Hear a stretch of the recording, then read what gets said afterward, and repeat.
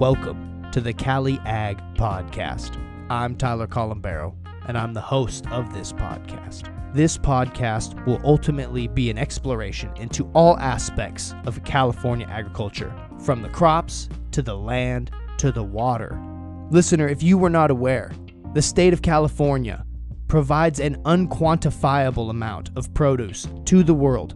We will feature guests on each episode that work and lead the agricultural trajectory and symbiosis within the state of California. So listener, join us, tell your friends, and tell a farmer about the Cali Ag Podcast. Folks, we are here with Memo Trejo. He's an agricultural consultant. He's also a Cali Ag Podcast correspondent. Daily, you might catch him on the east side of the valley in Reedley, California. He might even be over there on the other side of Fresno on the west side. And maybe, just maybe, you could even catch him out at the Wake House getting served a drink by yours truly. But today, he is here with us on the Cali Ag Podcast to share what's up with California agriculture, what he's seeing through his eyes for our ears. What have you been seeing out there, Memo? How are you? Hey, I'm doing just fine. God bless America, you know what I'm saying? But the fruits and demand, summer's here, the weather's changing, it's getting hot, it's getting those cold nights still. You know, barbecue season, obviously, but the fruit is in demand. Hell yeah. What kind of fruit do you see coming off already, bro? I see peaches and apricots and nectarines and some of that white flesh coming on down already too. How they looking? They're looking good. I think some growers are picking a little early just to meet the demands already because the people want that white flesh. People want those peaches already, those apricots. So, you know, and then how the weather kind of messed everything up, you know, delayed everything too. So, and everybody wants it, so they're picking a little bit of green, I think, you know. But right. hey, you know, it's just what it is, you know. Right, man, for sure. You gotta have that ingredient, that special ingredient, to be able to make that recipe. Right. We had a lot of excess rain this year. You're right, bro. And I had my buddy Anthony Garcia from Zager Genetics come on this podcast a couple weeks ago, and he was talking about how, you know, those late rains, they definitely offset some stuff, especially with stone fruit, you know. Yeah, I got to listen into that. What do you think about that? Do you think that the rains had a say in how some fruit maybe came off a little later, or there was just excess water making like and some late freezes along with it, making like a lot of the blooms that were lower on the tree fall off? That's something he was saying. Yes, that's definitely what's going on there with the water bringing down the blooms and get more scarce. You know, then other times they've been either heavy set or light set, so definitely plays a big role. Right, bro. It's been pretty wild too, because I mean, gosh, bro, we see all this water flowing down the river. It's going all over the place. Everybody's having a heyday with the water. Local beaches no more. They're all closed down.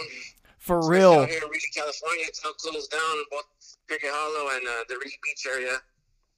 Yeah, no shit, bro. And then downstream though, what's even more awesome is the Tulare Lake bed filling up, bro. Have you seen that? Yeah, I made a trip down towards Corcoran out there, and that lake's just reappearing. Dude, I've seen some footage. I need to actually go and just see it with my own eyes. The footage I've seen from like drone shots, it's like as far as you can see, bro. Over by the Corcoran prison, all around that area was built like in that lake bed, I think. So it's all under like in the. They got the frontage lake right at their footsteps. I think the prison does out there in Corcoran. It's pretty crazy. Dude, I feel like the water's as far as you can see. It's a big-ass lake. And notoriously and historically, it was a huge lake. It was like the biggest lake, freshwater lake this side of the Mississippi.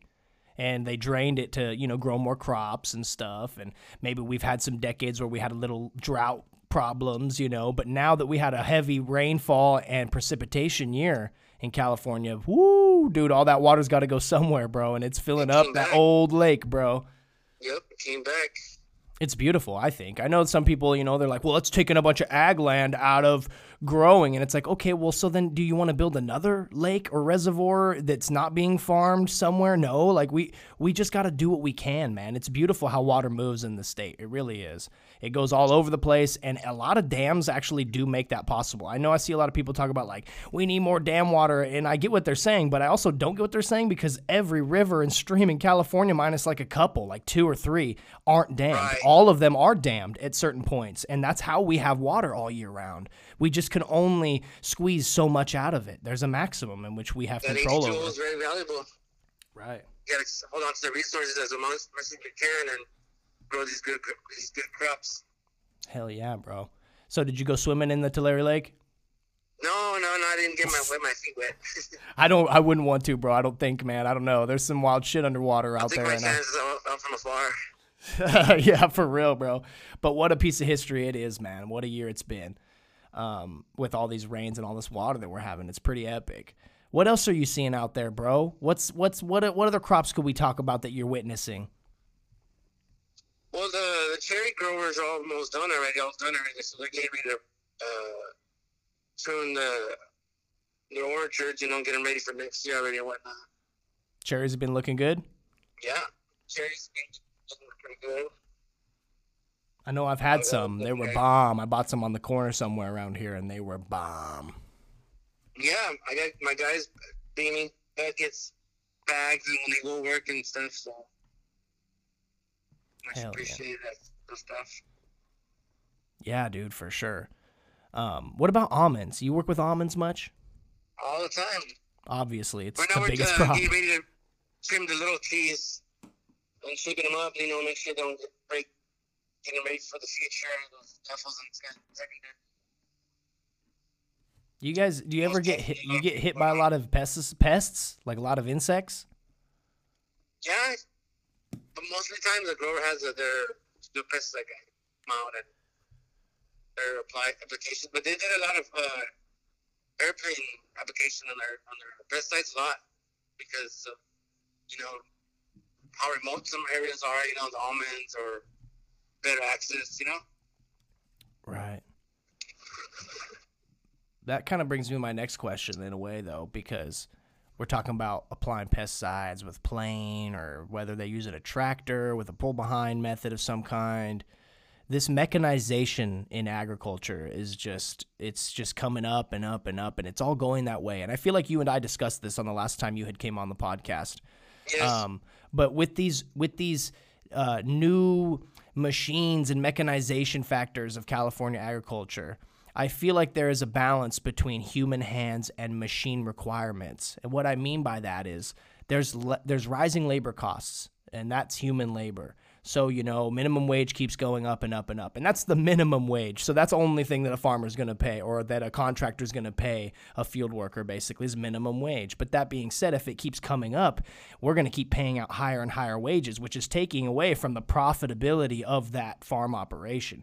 But it's a good thing because you got to pay your employees. You got to pay your workers. But there's this fine, delicate balance now between machine work and human work. And what's crazier to me is that fuel costs keep climbing and climbing as well. And all these people that work on these machines want more of a salary per year. And you have to have a human be working on the machine. The machine doesn't work on itself. We're not anywhere near that realm yet. So we still have this balance of human and machine. Like blueberries, for instance, some growers, they hand-pick the first pick, and then the second pick they'll bring in the machines, And then as far as like the cost per hour, you got other guys picking per unit, like per bins and stuff, contract piecework, but sometimes you can't get over that. The hour going up or the wage. Right, bro. It's pretty crazy. Like, and then if you're paying for fuel though, like for these machines, and you're paying someone to work on them a pretty good salary, I would imagine. I feel like it's comparable to what you would pay a field crew, whatever operations you have to do, hourly or piecework or whatever, per day. At a certain point, it feels hella expensive and shit. How are we gonna run hella tractors and whatnot and machines that are going to rely on some kind of form of energy. And if the cost of energy is super high, it's almost like, are we paying the same or just a little bit less than if we were paying human hands to do the job? Like, it's a trip. Don't you get what I'm saying? Yeah, it's a balancing act, and we just gotta be efficient at all ends. Right. Definitely watch any loose nuts around, but yes, definitely gotta keep maintaining. Yeah, dude, it's a trip, man. And I don't know. I'm not a fan of mechanization in agriculture and in all facets, but I do have some resentment towards machines taking over humanity, all their jobs. I kind of do. I think a lot of people do, but the bottom line is the bottom line. And if it still is effective and efficient and it can do one machine can do what like 1,000 men can do, I understand why we use them. Well, you got those hedgers, those big mechanical hedgers for the almonds. They go in there and they trim thousands of acres, hundreds of acres, right, at a time, and so. Right. It's not even just about like time costs. It's about the economic factor, really, right? Because the time that it would take for a human crews to go prune that same almond field versus a machine hedging it all in. Is uncomparable. You can only get away with doing that so many times, and then you got to bring in the human hands, the experts, and that's us, and then come in and actually micromanage that pruning, and get something consistent going in the orchard, where there's a balance. Like I say with the fruit that's coming off the tree, in any tree, you just got to find a balance in there. Well said, bro. I like the way you think. I think that's exactly what's going on. There's this fine balance between the two, man. It's pretty amazing. So, Memo, like, are you bilingual? Most definitely. You speak English, Spanish. Do you speak anything else? Just English and Spanish, and just understand some other different languages. Yeah, that's wild, bro. How important is it in agriculture to be bilingual, do you think? It's important, but the most important thing that you gotta have is just the eagerness in farming, because I think that's gonna break all language barriers. Is be able to show someone how to plant a fruit, vegetable, or even when you cook something, and people go to your restaurant or to your place to try this meal you prepare. But English and Spanish is definitely out there in agriculture, but Spanish, it helps out a lot, obviously. A lot of workers are Mexican workers, Right. And I guess that's exactly why it would be important to know Spanish, is because a lot of the labor force is Spanish speaking. And I see as time has gone on, though, that labor is usually contracted out. So essentially, say there's a grower, say they have a last name, they own this farm. They're not necessarily meeting each field laborer, and shaking their hand and having a conversation with them. They're calling the ag, basically whoever's contracting out labor and making a deal with them. The contractors, the ones that are going to send out workers to that field, and they're who's actually paying them, correct? Yes, correct. But you got a different wave of growers on everywhere, because some growers do go out and talk to the workers, and some growers don't have time for that, but it's just like you can't really hold anybody too much in like, that they didn't spend time to say hi to me or appreciate me. You just got to know that your work ethic has to be 100 in yourself when you come to the agriculture field, or industry. And any part of business you come into, whether it be the field work or packing house or cold storages and trucking and so everything, the most important language then is being eager, is what you're saying then, huh? Yes, and then be able to have some type of work ethic, but that sometimes the way you talk to people has to be watered down a little bit, because the way back then you'd be able to talk to a person like, hurry up, let's move on, and let's get things done, And nowadays you can't really talk like that. You got to be like, okay, well, maybe we can be more productive, or in some words, You mean like you have to be nicer about telling people what to do? It definitely. in work environment, like, because people are so sensitive these days, or what? It's most definitely, that's the kind of part that hardest part, I guess, about being an entrepreneur is just seeing where you're at and what kind of people be working for you, you know, and that's make sure everyone's on the same page. That that works number one and paramount. That accidents, we gotta be working in an accident-free environment. Right. Safe environment, a safe environment, they say. So it's like, but you never know what's gonna happen in front of you. Like in this fog, in this weather, in this industry, in the fruit business, Yeah, so you're right. Another important language to speak in agriculture is safety and logic. Use your mind. Don't cut your fucking hand off or your finger off while you're pruning. You can't have loose clothing around machinery that's turning around. You've heard of accidents of people, women, people with long hair or loose clothing getting stuck in machinery, and that's not ever good. It's not good for anybody. You ever have any like labor or yourself or anything come across like rattlesnakes, get bit by a rattlesnake or like a black widow or something like that out in the field? Yeah. Yes, most definitely. Every time they're doing some suckering on the baby trees and they pull the carton up, they'll turn into either a brown recluse or a black widow or a spider or maybe even a snake sometimes. But it's just like, I think sometimes I don't know, the insects or animals know that you're there to do your job and you're not really there to bother them. But I guess they might be feisty at that moment and they're going to bite you or bite somebody, Right, so, yeah. It's just because you're all covered in dirt, your hands are all covered in dirt, so like, man, it's just kind of like when I'm moving around too, just like them. But I think if you mess up their home front, insect or snake, you're going to get a not welcome sign on the front.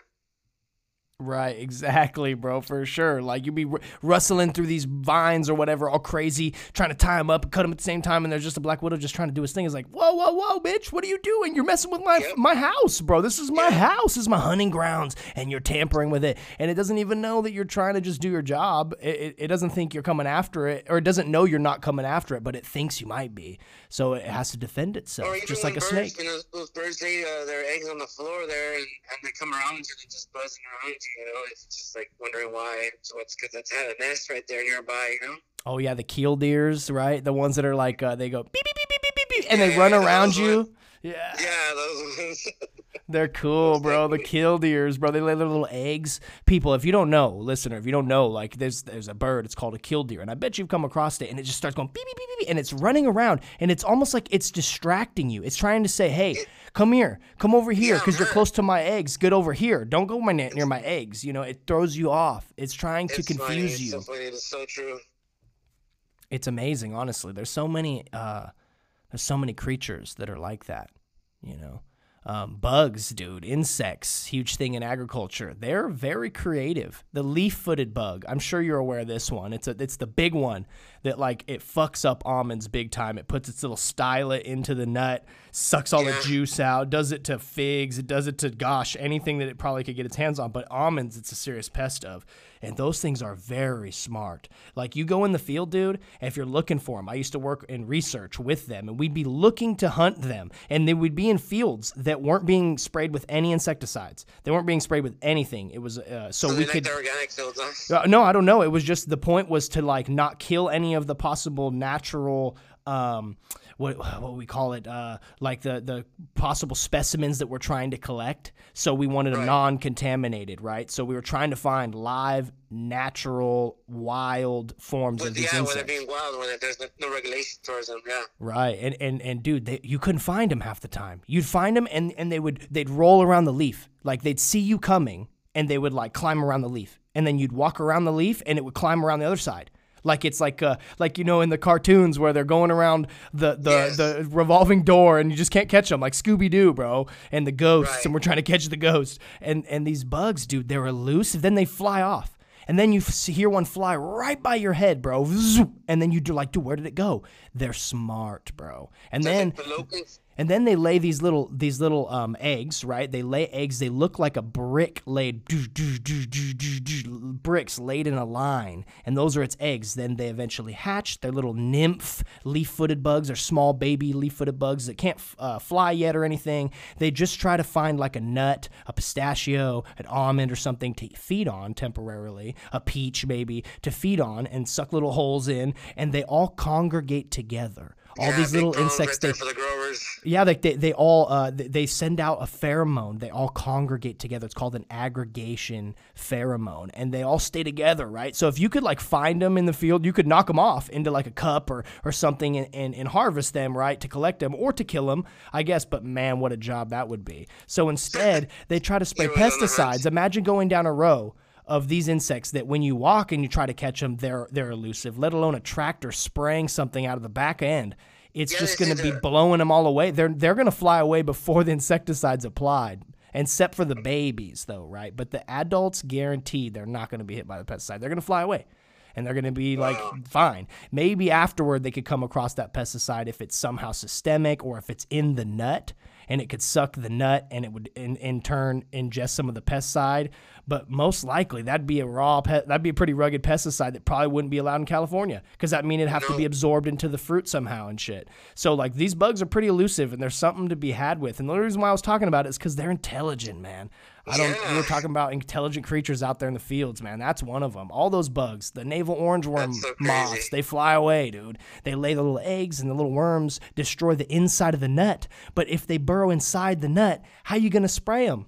You're not going to be, they're inside the nut. They're already growing. Right now, my biggest problem right now, my home front is weeds over here I just planted these 900 trees of cannery peach. Ooh. And I've been busy with that in my home front, tractor driving and whatnot, irrigating. So you have too many weeds right now? You got a weed problem? Yeah, I got to start with track those things right now. Man, so how do you deal with it? Well, just disking, and then later on I'm probably going to spray something on some there. Right, dude. There's certain things that just, man, I don't know what herbicides are out there. There's a bunch out there. But, like, Roundup doesn't kill everything, folks. And we know this. Glyphosate doesn't kill everything. And there's got to be multiple methods of control when you're controlling weeds. And so Memo brought up that you disc it. Sometimes you disc the ground to rip the roots of the weeds out and stuff. So that way they kill them kind of so they don't continue to grow. And then there's another form of control via pesticide, which would be more of like an herbicide to kill the herbage all around the plants. But that's also a dangerous path too, right? You know, because you could maybe hit your trees. You know, they're baby trees. Yeah. Yeah, you could kill a tree also too. For sure. We got baby trees there, and they're baby trees. Like you said, you just planted them. They're a little more susceptible to being contaminated by the herbicide, right? Yeah. I got some nice cartons covering the base of the trees, but still, you know, that wind comes in and brings up that spray and gets on the tip of the leaf, and that's it. Dries it all up. Damn. I did that to a dwarf Washington navel orange in my backyard one time. I was spraying fucking Roundup because I had this crazy amount of nutsedge taking over my little Washington orange, navel orange. And I sprayed Roundup near it, and I fucking got some on one of the low-hanging branches. That shit died in like a week or two, dude. I'm not kidding. It was so sad. I put so much love into that tree, and then it started getting taken over by this fucking weed, this type of grass called nutsedge that Roundup doesn't even kill anyway, so I didn't even kill it. I just killed my tree. It was sad. Wow. Yes. But that's okay because it was my one tree. But when you're dealing with field full of these trees, you can't be making those kind of mistakes. No mistakes like that, no. Right. You have to have professionals out there. We have to have people that are aware and educated to a degree in how to spray and what to spray and when to spray, all this stuff. Yeah, so on that grafting stuff, all the new growth's been growing already right now, so you need to trim everything back, clean everything up, make sure you tie everything, the new growth on the in nurse, and I'm gonna put a bamboo stick on there, you know? Yeah. Yeah, so it's that time of year where like you're trying to like prune up the newly grafted trees. Yes. Especially after harvest, everybody wants to prune. Right. You're canning peaches, though. What's up with that? Like, so how long does it take to produce a significant amount of peaches to have them to have them harvested and sent to the cannery? It's probably going to take me at least a couple more years, 2-3 years, until I get it actually good fruit to be able to send to the cannery. Before then, I'm probably going to just be selling to my neighbors or to my friends that come over. Hell yeah, bro. Hey, so like 3, 4, 5 years probably the peach trees have to be then to actually produce a quantifiable amount to worth like selling to the cannery. Yeah. Dang. That's a lot of investment, bro. Over years. That's what I'm telling you. Farming is a gamble. That's not too many people are in it. A lot of people are getting out of it. So it's like you have to really be passionate and have that love into want to put some time and effort into growing a fruit. And hopefully someone out there in the world is going to appreciate it, Right. Exactly. Yeah, that's wild, bro. What a choice, man. I commend you, bro. That's what's up. Thank you. I want some of them peaches, definitely though. be making it go by there to the wake house and get one of those fancy drinks for me for sure. Oh, you have to, bro. Bring us some peaches, bro. Bring us fruit, bro. At the bar, we like to infuse cocktails, bro. We like to use real fruit, man. We do it the real OG way. We do raw ingredients. We craft cocktails from base materials. So we take fruit. We take herbs. I harvest the rosemary from my beautiful bushes in my backyard, and we do rosemary smoked old fashions. We do, we're going to do a peach we need peaches. That's why I'm talking to you about this specifically, because we want to do a twisted peach summer tea, but we need real peaches. We're not going to put fucking peach schnapps in there. It doesn't go. We need real peaches. I got other growers with other peaches, so I got you covered. Hell yeah, bro. That's what's up. This weather's looking good. Like I said, it's barbecue season, I'm trying to go swimming in the swimming pool, enjoying time with the family, but other than that, just disking and you got to stay ahead of the weather, stay ahead of the heat, drink a lot of water, stay hydrated. Absolutely, bro. For sure. And stay eager out there, folks. Yeah, any more shout-outs I can do? If I can do some more shout-outs, big shout-out to Birkshell Nursery out there in Clovis, off of Clovis in Fresno. And we got Dave Wilson Nursery out of Reedley, Oh, I do know Dave Wilson Nursery, dude. I got some of his trees in my backyard, and they are mighty fine breeds. Yeah, man. I was in cahoots with them when I was younger, and still now, still see their trees all over the valley, and it's nice to know that, you're a part of that. Dude, shout out to Dave Wilson. I want to have someone from Dave Wilson Nursery come on this podcast. If you hear this podcast, please reach out. We want you on. I will get a hold of one of the guys. Dude, that would be epic. I've had Anthony Garcia from Zager's Genetics, so they work hand in hand together. But I would like to have someone from Dave Wilson Nursery. That would be awesome. Nice.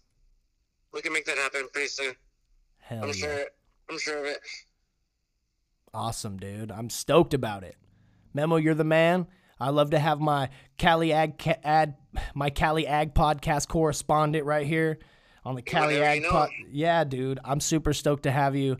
I hope that you can come back on in a couple months, update us with whatever else is going down. I'll try to be a little bit more informative in what's going on out here. But yeah, just stay alive, stay alert, everybody. Farming's it. If you know somebody, hug a farmer. Embrace the grower. And tell your farmers and friends about the Cali Ag podcast. Out of Reedley, California, you already know.